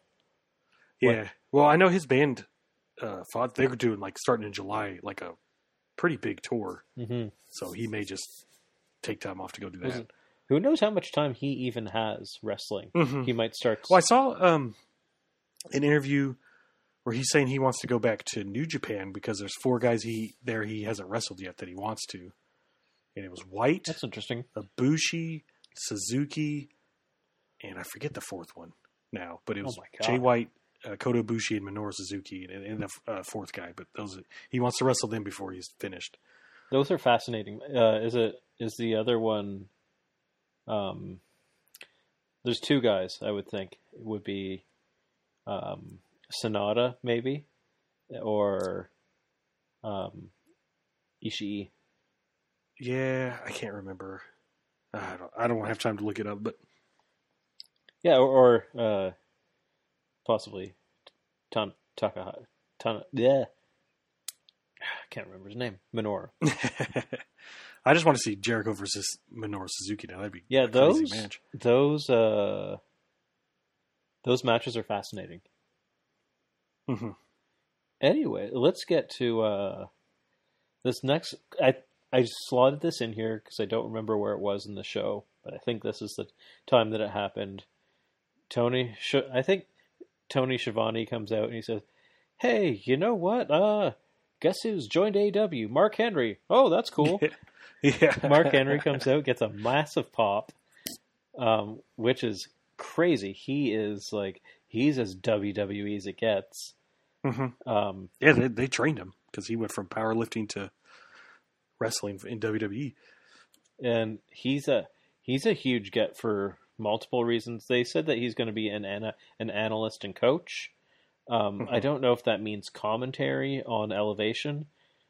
He's going to be on Dynamite this week. He's going to talk about what's coming for him, so that's cool. Because Tony also said something about the new show, Rampage, so maybe he's going to do the commentary for that show. Yeah, he's going to be involved somehow. He could be an interviewer on Rampage. I don't know, but him as a coach is fascinating. Him as a recruiter is incredible because the people that he brought into WWE is very, very impressive. Like, he would go out to like these athletic competitions outside of wrestling and bring in some legit talent. Like, he brought in I can't remember her name. She's got the title right now. Bianca Belair. He brought in Bianca Belair is his top get, but he's brought in quite a few different people. In AEW, I watched Jade on like in a chiropractor video, and she's saying Mark Henry's the one who discovered her. Yeah, she's another one that he discovered. Like, he discovers these freak athletes, and he brings them in, and he's very, very good at that. He's like the modern day JR in terms of recruiting. Yeah, so that's very interesting. And apparently, he and Leo Rush had a beef in the past, and Leo Rush, when we saw Leo and then we saw Mark Henry, and everyone was like, "Well, so much for Leo." Apparently, Leo Rush put out a tweet. He said, "Everyone's been asking me. Mark Henry and I had a long talk in the back, and we talked it out." And he said, "We're good, and I'm looking forward to the future." So that's very good news. I mean, stick Mark Henry with the task of bringing in Leo Rush. That's funny. Did I talk about the handshake deal yet with Leo? Yes, yeah. Okay, yeah. So, but there's potential there for him to come on more long term. But yeah, so yeah, the handshake deal is interesting because there's a few people who have, in all but with their name on the dotted line, have been exclusively AEW without legally being able to be AEW signees. So then now we have the triple threat, and this was Kenny versus Orange Cassidy versus Pac, and this match was fucking awesome. Yeah, this match is amazing. I love this match. And it's amazing that this match was, I mean, it's not amazing in the sense that you know that these workers can put on an incredible match, but they put on a match with so much drama and that it was so thrilling, despite knowing absolutely who was going to win. Without a doubt, going into this, everybody knew it was Kenny Omega was going to retain. And yet, 3 or 4 or 5 different times, me and everyone else watching and everyone in that building bit on these near falls. I bit completely to the point where, like, we were having conversations while watching. It was just like, oh my god, I think they're going to put it on Orange Cassidy, and you're like, yeah, but then their whole storyline that they've been building for months doesn't work. I was like, oh yeah, sorry. They just they fucked with me. They're so good at laying out this match that they are altering how I'm thinking about it. Like, I'm just forgetting the reality that Kenny can't lose this. Like, that thought completely left my brain throughout this match multiple times. It was really cool. Orange Cassidy shows that you can absolutely do a comedy wrestler at the highest level in pro wrestling, which who fucking thought? Like, we didn't even know a year and a half ago, we didn't know how they were ever going to have Orange Cassidy in any match. Yeah. And now he's in a main event match where I bought 3 times in the match on him actually winning the title off of Kenny Omega, the best wrestler in the world. That's insane. Like, that is incredible matchmaking. Yeah, I thought Orange Cassidy was going to hang back more in this match. He did not. He was very much more involved than I thought he was going to be. Yeah, I thought he was going to do his lackadaisical thing and let Kenny and Pac beat each other up and then just try to make pinfalls every once in a while. He did do that, but he did it. He was much quicker about it. Like, he was like a sneaky Orange Cassidy instead of a lazy Orange Cassidy. Like, he was picking his spots, but he wasn't at all being the sloth. That's not what he was doing. And yeah, the triple threat. This is the first one we've seen since Dynamite started in AEW. This is a match. This is one of those matches that WWE has done a lot of. There's a lot of WWE matches that AEW has done their version of, and this is one that they perfected. So unlike the ladder match or the Battle Royale, which I think AEW still hasn't really done maybe they've done a good Battle Royale. They've only done one good ladder match, and that was the Bucks. Yeah, their first one. And since then, their ladder matches have been shit. Let's be honest.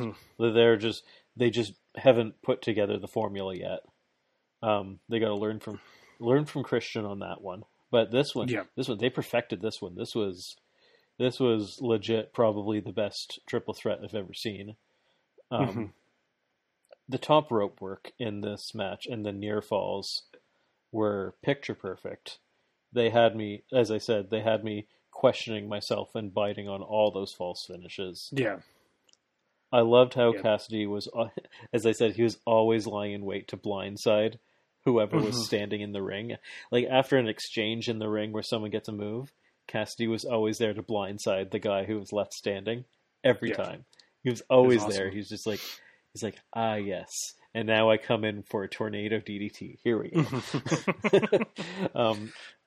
Pac hit a 450 splash onto a bridging pinning combination that Kenny and Cassidy were in, which was awesome. That was so awesome and so cool, and I don't know. I don't have enough adjectives to describe how cool it looked. It was amazing. It was so brutal. Orange Cassidy countered a super Snapdragon with his pockets, with putting his hands in his pockets, and it, I swear to God, got the biggest pop of the match. Was him countering Kenny's. It's like he gets super strength from his pockets. Like the crowd was going insane as he was breaking the grip with the pockets, and then the dueling brainbuster sequence was chilling. I think it was like Pac hit someone hit a brainbuster on one guy, or like no, Pac hit like a Blue Thunder brainbuster on one guy, and then Orange Cassidy came in and did a brainbuster on him, and they were just it was. Then Pac hit an avalanche Falcon Arrow on Kenny, only for Orange Cassidy to push Pac out of the ring, allowing Cassidy to get a near fall, which was really funny. That Falcon Arrow off the top rope that Pac did was a thing of beauty. Like that was so clean looking. Yeah, and so violent. So like I just love. It's so funny. He hits Kenny with that move, and it's just like Kenny's just dead, and then Orange Cassidy comes in and just shoots Pac out of a cannon out of the ring, and Cassidy's just like, I'm just gonna take this pin. Thank you. Thank you for your service. That near fall almost got me. I was like, oh. And then Pat, and this is the coolest part of the match, was Pat countered the One-Winged Angel into a brutalizer. So it was like a crucifix brutalizer. So he's in the air across Kenny's back while Kenny's standing there. And this is actually how he beat him the first time, was doing this exact same thing. This is how Kenny tore his rotator cuff, I believe, which he's been battling since AEW started. I don't know if he still is. But then while he's doing that, Orange Cassidy runs in, orange punch on to Kenny right in the face. Kenny falls backwards into the ropes, which breaks the hold. Pac goes tumbling outside the ring. And then Orange Cassidy punches Kenny in the face, sending... Oh, we already did that. Then Orange Cassidy then lays out both Kenny and Pac with orange punches. He's all fired up. It looks like he's going to win. He's slapping the ropes. The crowd's going insane. Like, this is the most fired up I've ever seen Orange Cassidy. Yeah, like he looked like ever been in his life. He looked like friggin' the Ultimate Warrior, like shaking the ropes. Like he's getting all fired up. And then you hear Don Callis yell, "Oh shit!" on the mic, and he runs down from commentary when this happens because he sees the writings on the wall. He's like, "Okay, Orange Cassidy's going to win. So Orange Cassidy, he hits Pac with, like, Pac stumbles back to his feet. He's out on his feet, and he hits him with another orange punch. Pac goes down, spread eagle like fucking Jesus. He's lying on the canvas. Orange Cassidy goes for the pin because Pac is out, and Don Callis pulls Bryce Remsburg, the ref, out of the ring. The crowd starts chanting, "Fuck you, Don! Fuck you, Don!" Like, so loud. Yeah. And I was like, this is like soccer level volume of this chant. And I was like, this is what the live crowd can do. Like, I had chills from this. It was a "fuck you, Don" chant. Like, it was so. I was like, this is amazing. Like, this is some of the best wrestling atmosphere I've ever seen. And then Pac got Orange Cassidy into the Brutalizer, and again, this is how he beat Orange Cassidy last time. And this time, Omega, he comes in the ring, and he's kicking Pac to try and break the hold, and Pac's looking up at him like, "Fuck you, I'm not breaking this hold." He's kicking him. He's like, "Fuck you, I'm not breaking this hold." So Kenny's like, "Oh, what the fuck do I do?" He looks over at Bryce Remsburg. He's like, "Oh." So he hits Bryce Remsburg, the ref, knocks him out cold. And this is a no DQ match because it's a triple threat, so that's legal. He can do that. And then while Kenny is celebrating, oh wait, no, sorry, Don Callis. Then, and this is so funny. He slides in, I think it's the TNA title, and Kenny picks it up and he cracks Pac over the head with it, and then Pac slowly gets back up. He's like, "Toss me another title."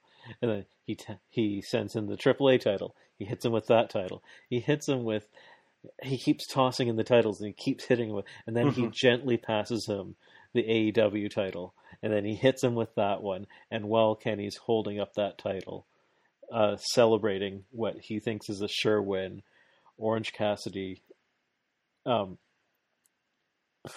hits him, blindsides him with another orange punch, knocking Kenny out. Orange Cassidy goes for the pin, but as we saw, there's no ref.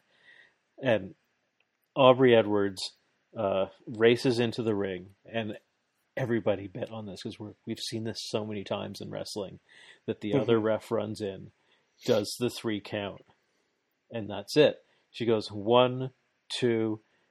Kenny rolls him up in a crucifix. 1, 2, 3. Yeah. And this was perfect. Yeah, I loved it so much. I saw some people online saying they didn't like the finish, but I loved it. Here's the thing, is like, some people, like, no matter what, they're just like, all screwy finishes are bad. No, not all screwy finishes are bad. Bad screwy finishes are bad. This was a perfect screwy finish. You can do a screwy finish well. You can do a DQ well. You can do a time limit stoppage well. You can do all these things well. It's like jokes. It's like comedy. It's like, when it's bad comedy, it's bad. When it's good comedy, it's good. It's like, I don't know. It's silly. It's like, you can do all these things really well. Yeah, I loved everything about this match. This is definitely my match of the night. It was so much fun. The dynamic between the 3 guys was great. I can't say enough good things about this match. I loved the ending with the quick roll up by Kenny, just escaping barely by the skin of his teeth. Off of Orange Cassidy, of all people. Which is even better. Like, Orange Cassidy's a made man now. They could safely put the belt on Orange Cassidy and it would work. We know that now. It's proven. They just proved it, that you could do that, and the fans would absolutely support that. And he shows that he can have those matches as well. He can have big matches against these guys, so you don't have to worry about that. He's in their element now. He's in their world, in their orbit. And I think that he's shown in some of his promo work and some of his character work. Like, I can't remember who said it, but someone said, imagine him, like Orange Cassidy, doing the late night circuit with the AEW title. Just sitting there and like, imagine those interviews would be so funny. It would be or like having him on like breakfast television and stuff. It would be so good, like Good Morning America. It'd just be the funniest thing. It'd be really funny. He's a star. He's an absolute star, and like this is the most indie gimmick that anyone has ever had, aside from like dressing as some stuffy or like some fluffy and like wrestling like that. It's like crazy. Yeah. And it's gotten hugely over. I mean, the crowd is so into him all night. And you can't take anything away from Pac in this match or Kenny. Everyone did everything perfectly in this match. It was great. Yeah. Oh, I can't believe it. It was so good. Let's move on to the next match. Mm-hmm. Okay, so next we had the Stadium Stampede, and this was good. It was good, yeah. It came at the end because this show's 4 hours. Mm-hmm. So I mean, 4 hours of wrestling is still 4 hours or something. So it's a lot. But this match was fun. I thought it was maybe a little long, but I mean, I don't know how you can make this any shorter. So yeah, it's not really a complaint. It's just these types of matches are always long. There's a couple like really short segments in it that you could have cut, but you can't really because each guy or each pairing has to have their moment, and the moments themselves weren't that long. Because it's a 30-minute match, and you had like 4 pairings. So when you think of that, they actually don't have that much time each. So yeah, this started with MJF. He comes out in a limo, and he comes out of the limo, and he's looking around, and he doesn't see anybody. He's like, oh, I guess they're not here. And then the Inner Circle rappels down. Like SEAL Team 6 or some shit. Which coming was down the scoreboard. really funny and really corny. And the one thing that I think everybody wanted was that this Stadium Stampede wouldn't be corny and funny, which you can only get away from the corniness and the fun and the comedy so much in this stipulation or in this gimmick. So there's always going to be an element of this, and then they get into then FTR and the rest of the Pinnacle, they come in on FTR's truck, and they all start brawling, and this is the initial 5 minutes of this match, and it's not specific to this Stadium Stampede match, it's the other one as well. I think the first 5 minutes are shit. I just do not like it. Where they just sort of walk and brawl around the ring at center field, and it's kind of boring. It's both boring and chaotic, which are not two adjectives you really expect to hear together, but here we are. Like the camera's cutting to each pairing of guys really quickly, and they're not really doing anything interesting. And they do this for like the first few minutes, and they did it in the last one as well. And then the rest of the match is great. It's just how it is. They have to then separate off into their pairings, and then it gets quite fun. And yeah, like the last Stampede, they separate off. They're battling around the building. Jericho and MJF are battling through catering. They battle into Ermin Meyer's locker room, where they toss some footballs and Jericho launches footballs at MJF. Yeah, he's throwing footballs at MJF. He breaks Meyer's computer over his head, which is cool. Yeah, he's like, "Thanks, coach." That made me laugh. Ermin Meyer's like, "What the fuck?" Afterwards, which is pretty funny. Then they battled into the Jaguars tape room. Where they watch back the footage of the game. So they're battling in there. He hit MJF with the whiteboard, which was funny. Then when Hager and Wardlow square off, as we knew they would, it's a fucking hoss fight. It's like you're watching an action movie, which is really cool. They battled into a meat locker, and this is where Wardlow tried to shank Hager with an icicle. That was funny. He just ripped it off the wall. Is that an icicle? He's just holding an icicle like a blade, and they're like, "Wait, is he holding an icicle? Is he just trying to stab him?" It's so good. I loved it. And yeah, very much just an action movie slugfest. Just two meatheads going to town. And then Sammy's searching for Spears, and he finds him alone in, I guess, a room where they store all the chairs in Daly's place. It's just like a shrine to chairs. And he's sitting there in this dark room with a spotlight on himself. And he's holding a chair, sitting in a chair like a cool teacher, backwards waiting for him. Super 90s guy. And then they just have just a crazy Daredevil-esque fight scene. It's all kinds of crazy choreography. Sammy's jumping off walls, like hitting him with like flying elbows and parkour jump kicks. Yeah, he looks like Eddie Gordo from Tekken.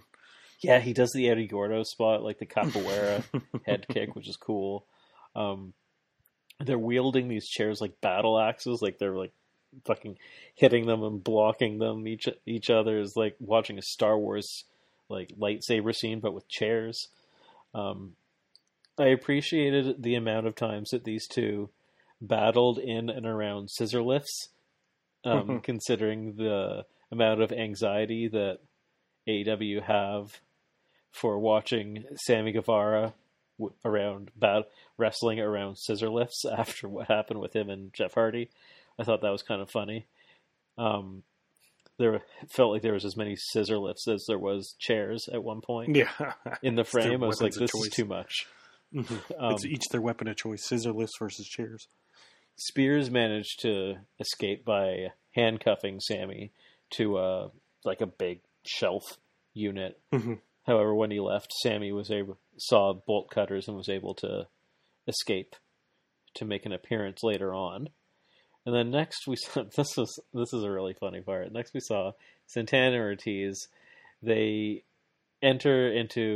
looking for FTR, and they enter into what's like a club or like a disco area that they have in Daly's place. I don't know if this is a place that they normally have. I guess they do have that. There's one when I've gone to see Maple Leafs games. They have like a little bar area, so maybe it's like that.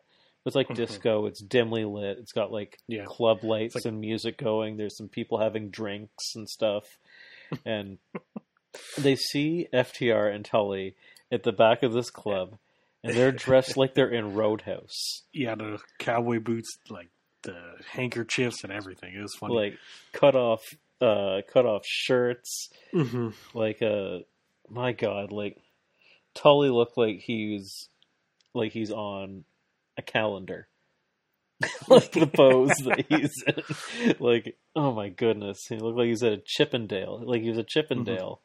I saw people posting because the purple lighting and stuff. They said like Happy Pride Month because June's Pride Month. Oh yeah, it looked like they looked like they were about to ride out on a float. It was amazing. Yeah, they looked like they were dressed like they were extras in Roadhouse. And then Tully brings first of all, they beat everyone up in the bar. Yeah, first of all, FTR and Santana Ortiz just beat up all the patrons, like just start smashing bottles over their heads, which was funny. Again, very Roadhouse. I loved it. And then they sit down at a table, and Tully pours them all drinks, and they all take a drink, and then Santana looks over at the DJ. He goes like, "Hey DJ," and the DJ looks up, and it's Conan. And Conan gives him a nod, and he changes the music to some fight music, and then they just start throwing hands. Yeah. And it is just a Pier 6 brawl. It's just a bar fight. They just have a bar fight. And and Santa and Ortiz are like the first people to actually try to win the match. They keep trying to pin FTR. Which is really funny. In the middle of this bar fight, they keep trying to like get a quick 2 count. Like try to roll up, like surprise roll up. It was very funny. I laughed every time they did that. At one point, Santana just stabbed Tully in the head. Yeah, I don't know. I didn't see what he had. I couldn't tell if it was like a knife or like a plastic knife, or it was like a wooden spike, which would be very appropriate to stab Tully with, considering that he is famous for stabbing Magnum TI with a with a wooden spike. Then we go back to MJF and Jericho, and they're still battling through the Jaguars facilities. Jericho staples a piece of paper that says "Thank you" on MJF's forehead, which was nice. MJF pile drives Jericho on a really solid. That staple spot I did not expect. No, not at all. Like, even I know this match is going to be crazy, but a staple spot I was not expecting. No, not from Jericho. MJF maybe, not Jericho. Yeah. The MJF pile drives Jericho on a solid wood table, and then somehow finds a very conveniently placed hammer. Yeah, that made me laugh. It's like, what's a hammer doing in an office? It didn't make any sense, but he finds this hammer, and he tries to essentially departed Jericho's injured cast arm. Tries to do the Leonardo DiCaprio scene. Then Jericho wriggles free. He finds Floyd the Bat. He nails MJF right between the eyes with the bat. And they somehow made the thunk sound, and it got me. I was like, oh, God. It was good. It was really good. They had to have added that in post. Because he hit him again at one point. And again, it was like, tunk! Like, there's no way MJF's taking an aluminum bat shot to the face. So. Then they battle their way out onto the upper balcony back in with the fans. So they're battling out into the stands, and MJF gets a nut shot on the guardrail, which looked painful. And JR and Tony had a great back and forth there. One of them yells out, "Oh my God, I hope he's wearing a cup," and then the other one yells, "I hope he's not," which is funny. And then MJF, he's got Jericho leaning out over the balcony with his arm supporting himself over top of the balcony. Like, he's really close to falling to his death here. Yeah. Like, it was a terrifying and harrowing looking spot. Like, far scarier than anything that we saw in Blood and Guts, which is impressive. They shot it from below, which was really nice. So they had a really wide shot from below to show the sheer height of Jericho leaning out there. And then Jericho fights off MJF. He gets him up for a powerbomb and powerbombs him through a table that for some reason was up in the stands up there. Doesn't matter. It is convenient. Well, you can see they had that whole little section cleared out. Like, there's no fans there at all. And they had caution tape around it. Yeah, it was like a production area. Table. So I'll give him that. That's what they tried to make it look like, with like a camera sitting there and stuff. Yeah, so he powerbombs him through that, which is cool. Then the crowd's going absolutely nuts at this point because they were fighting in the crowd, and it's just amazing to see that now, given we've gone a year and a half without. So that was cool. Then we see Sammy. He's getting chased. He's Sammy. He's chasing down Spears in the golf cart, which is nice. Sammy's finally in the golf cart. He's chasing down Spears. He hits him. He's chasing him out to the ring, and they battle into the ring. There's essentially a nice, satisfying short match between these two guys in front of the fans. The fans are going ballistic.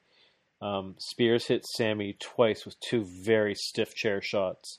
That one where Sammy was kneeling was that was so, like, the camera angle was so good, but you could see Sammy how he took it, but the camera angle made it look awful. Yeah, they did it really safely, but the noise, like, Spears hit him hard with that chair because that noise, the noise sounded like he hit him in the head, but he hit him in the armpit. Yeah. And then Sammy, however, he was able to overcome Spears. He hit him with the GTH, which is so cool, such a cool move. And then he hits him with the curb stomp into the chair in the corner, and then which is what Spears did to him when the Pinnacles first formed. Absolutely. And then he hits him with the 630 senton for the 1-2-3. And as we go off the air, like, the euphoric crowd is singing Judas at the top of their lungs with the inner circle all in the ring. Like, this was a really cool. Like, I had chills when they were singing that at the end. Yeah. And, like, they went fully a cappella at one point. They cut the music, and the fans were just belting it out without the music. And I was like, this is the coolest fucking thing I've ever seen. And it was a really surprising finish between those two guys. I was not expecting that. And it was again a nice propping up of another young star to get the pop in front of the fans. Yeah, they and did it's this cool too all because night. he's the one who quit during the Blood and Guts match, so it's cool that he got the win in this match. Yeah, this was Sammy's moment. Mm-hmm. Like, we had Hangman with the moment, we had Jungle Boy with the moment, we had Britt Baker with the moment, we had Sammy with the moment. All of those guys were on the Indies 3 years ago. Mm-hmm. That's so cool. I just absolutely loved it. This show felt like a game changer. It felt like this is this is definitely like a season premiere or something for AEW now that the fans are back. And the one unfortunate thing is it's kind of hard for them to capitalize on it right now with the time slot they're in for Dynamite. With all the shakeups with all the shakeups that are currently happening due to the NBA playoffs. Like, I know last week's fake sports. Last week's show didn't do the greatest ratings because it was on Friday at 10 o'clock. It did like 500,000 or whatever, which is their lowest. But you got to put an asterisk by that. Oh, of course. Yeah, I don't care at all. But it's just it's hard to build momentum when it's like, oh, this is special. Oh, but pump the brakes. Like, it's sort of like a little stop and start, like a little stuttered momentum, because you can tell that the fans really, you can tell that this is the snowball's going to keep getting bigger and bigger and bigger here, but it can't go with the momentum that it should have right now, because like every week it's on a different a different day at a different time at a different this and that. So like we'll see it, but not quite yet. The NBA Finals and all that end in June, right? So it shouldn't be too much. Oh yeah, and then once they go to TBS, that shit's done. Yeah, they don't. Like, they won't get preempted anymore because TBS does not have anything to preempt them. Yeah. So, yeah. What as this was going off the air, what were your thoughts? I loved it. The match was fun. Had a lot of cool creative stuff in it. I loved the FTR and Proud and Powerful segment. That was probably my favorite, like, portion. Or the like stapler aluminum bat part was really good too. But yeah, it was a lot of fun. It was they were trying to say it was going to be a lot more brutal, but it had a lot of comedy spots in it. But these types of matches, you kind of got to do the comedy stuff, otherwise it just gets kind of weird. So you have to play into the absurdity of it, of wrestling in like offices and like workspaces and stuff. So yeah, but yeah, it was a fun, and I love the show overall. And this was a really good night of AEW. Yeah, it's funny, going into it, this wouldn't have been the booking I would have chosen for this match. Like, I generally think that Inner Circle has run its course. They've been going for essentially 2 years now. Or how long? I think they're just, someone said 3 years. It was the first night. I don't think it's been that long, but like since the first Dynamite. Yeah, it doesn't seem. I wouldn't have booked them to win. However, seeing that reaction at the end with the crowd going off the air singing Judas, like I don't think even the most jaded fan could be upset with that. Yeah, I really thought they were going to lose because, like I was saying earlier, Jericho's going on tour soon, so I was like, oh, that's perfect. Break him up and he can go do his tour. But I think they still got to do an MJF Jericho singles match. I think they're going to do one last big thing. I don't know if it'll be a big team match like this. Maybe it'll be Jericho versus MJF as the send-off. Mm-hmm. But, I mean, you kind of have to do FTR versus Santana and Ortiz as well. I think maybe this is where they start doing the individual singles to lead up to MJF versus Jericho at, definitely. I guess, All Out. Mm-hmm. Anyways, yeah, it's just kind of a bummer to think that these two teams have to keep going with this feud. That's the only... Yeah, because I don't know what they can do after for either team. I'm not really... Pinnacle's not going... Because Pinnacle's not going to go for the world title yet, because Kenny's the champ and he's a heel. Well, here's the thing. I think the world title picture is... It seems fairly linear in that it looks like it's going to be Hangman, who's going to be the next champion. And then the next champion after that is probably MJF. Mm-hmm. And then beyond that, I don't know, maybe Jungle Boy? Yeah. Actually, that actually makes a ton of sense considering their rivalry. Mm-hmm. Yeah, that'd be good. At least a good first feud for MJF. Mm-hmm, absolutely. But, yeah, anyways. It's funny how that is. It's like AEW is... It's a little like I love that the stories make sense and that you see the story happening and they don't abandon the storylines for anything. Yeah.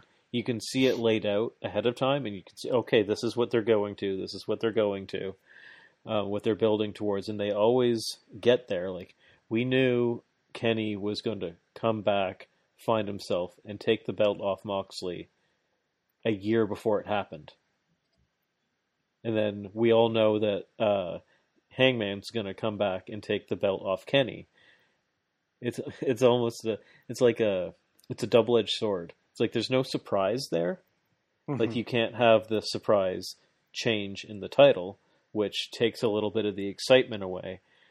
But I want them to fulfill these storylines. Mm-hmm. So it's like you have to sort of weigh it. And I guess that's why you have the TNT title. Or the tag titles to do these shocks, but I think I prefer a good storyline to surprises, if that makes sense.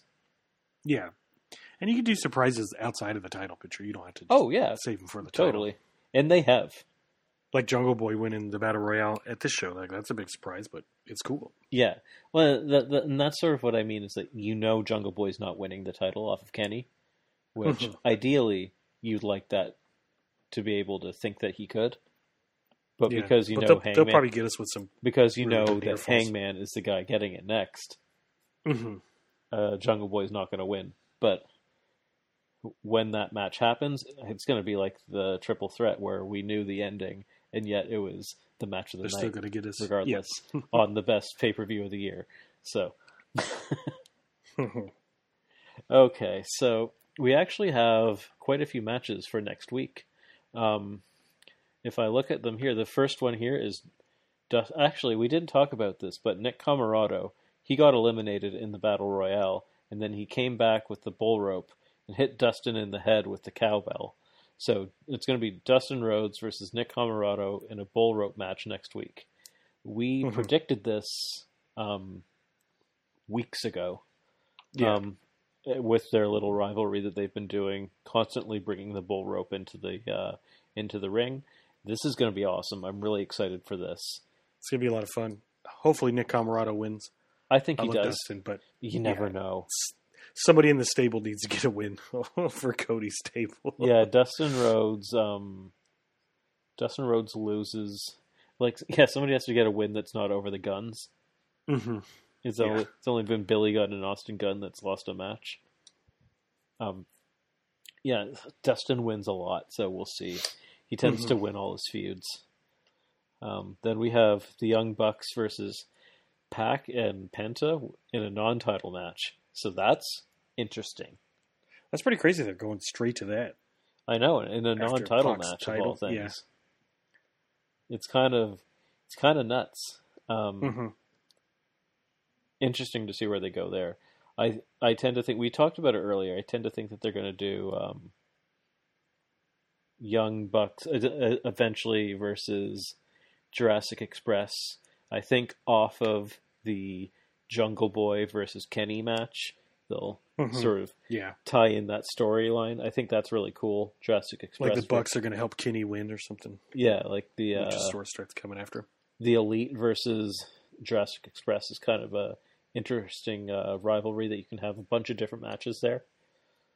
Then we have Cody Rhodes and Lee Johnson versus QT Marshall and Anthony Ogogo. So that feud is not done. Yeah. I fully expect QT and Ogogo to win, but they're going to get the pin on Lee Johnson.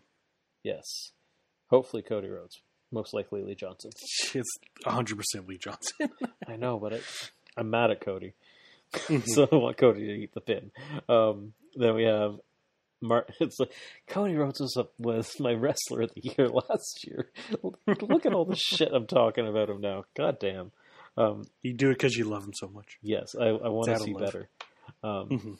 So then we have Mark Henry speaking. Last time they said this, they said we're going to have Paul White speaking, and then Paul White wasn't on the air, so who knows? Like a lot of times they say someone's going to speak, and then they get interrupted by Taz. So yeah, that's probably what's going to happen. Have Hobbs come out. That'd be a cool visual. Hobbs and Mark Henry. Absolutely, man. It'll be neat. So this tends to make me think that Henry's got some storyline elements tied into this. Because, analyst is interesting because they've called people commentators. They said people would be on the commentary booth. Yeah. But they specifically called him an analyst, which is interesting. Which is how Taz started, really. Then we have Britt Baker in her championship celebration, which will be cool. I assume that we'll see her next opponent there, which will be quite fun. I'm sure. They didn't announce it, but I can almost guarantee there's going to be some sort of inner circle for council celebration or one of those segments they always do. The inner circle redemption circle or something. Then in 2 weeks' time, we have Jungle Boy, who won the Casino Battle Royale. He will be facing Kenny Omega in 2 weeks. Whether it's Wednesday or Friday, we don't know. That's so exciting. That match is going to be incredible. We are finally seeing Jungle Boy in the main event picture, which is very fun. I'm ecstatic for that. That is an absolute dream match for me. Me too. I was a huge fan of Jungle Boy before I knew that AEW even existed. So this is a dream come true for me. I love this. Yeah, and I don't even know if they've ever wrestled before. Maybe in like tag matches or something. But I don't think so. Yeah, maybe a tag match, but I do. Well, because I think there was one where they fought Lucha Express. I think it was when Kenny was turning heel, because remember he was kind of picking on Marco Stunt. Yes. He was he wouldn't take his shirt off because he was facing Marco Stunt. Yeah, and then so they may have crossed paths during that thing, but yes, they would have been involved there. It was probably a triple threat or maybe a tag team match. Yeah, it was probably like Kenny and the Bucks versus all Lucha Express. Yeah, but so that's it's just limited, is what I'm getting at. But if it's ever even happened. So it's cool to see a fresh match. I'm so excited. That's a dream match. That's a legit dream match for me. All right, so I think we're good to go. So we will see you guys later. So I guess next week's episode is a Friday. So we'll be recording on a Saturday, which means it'll get uploaded on a Sunday.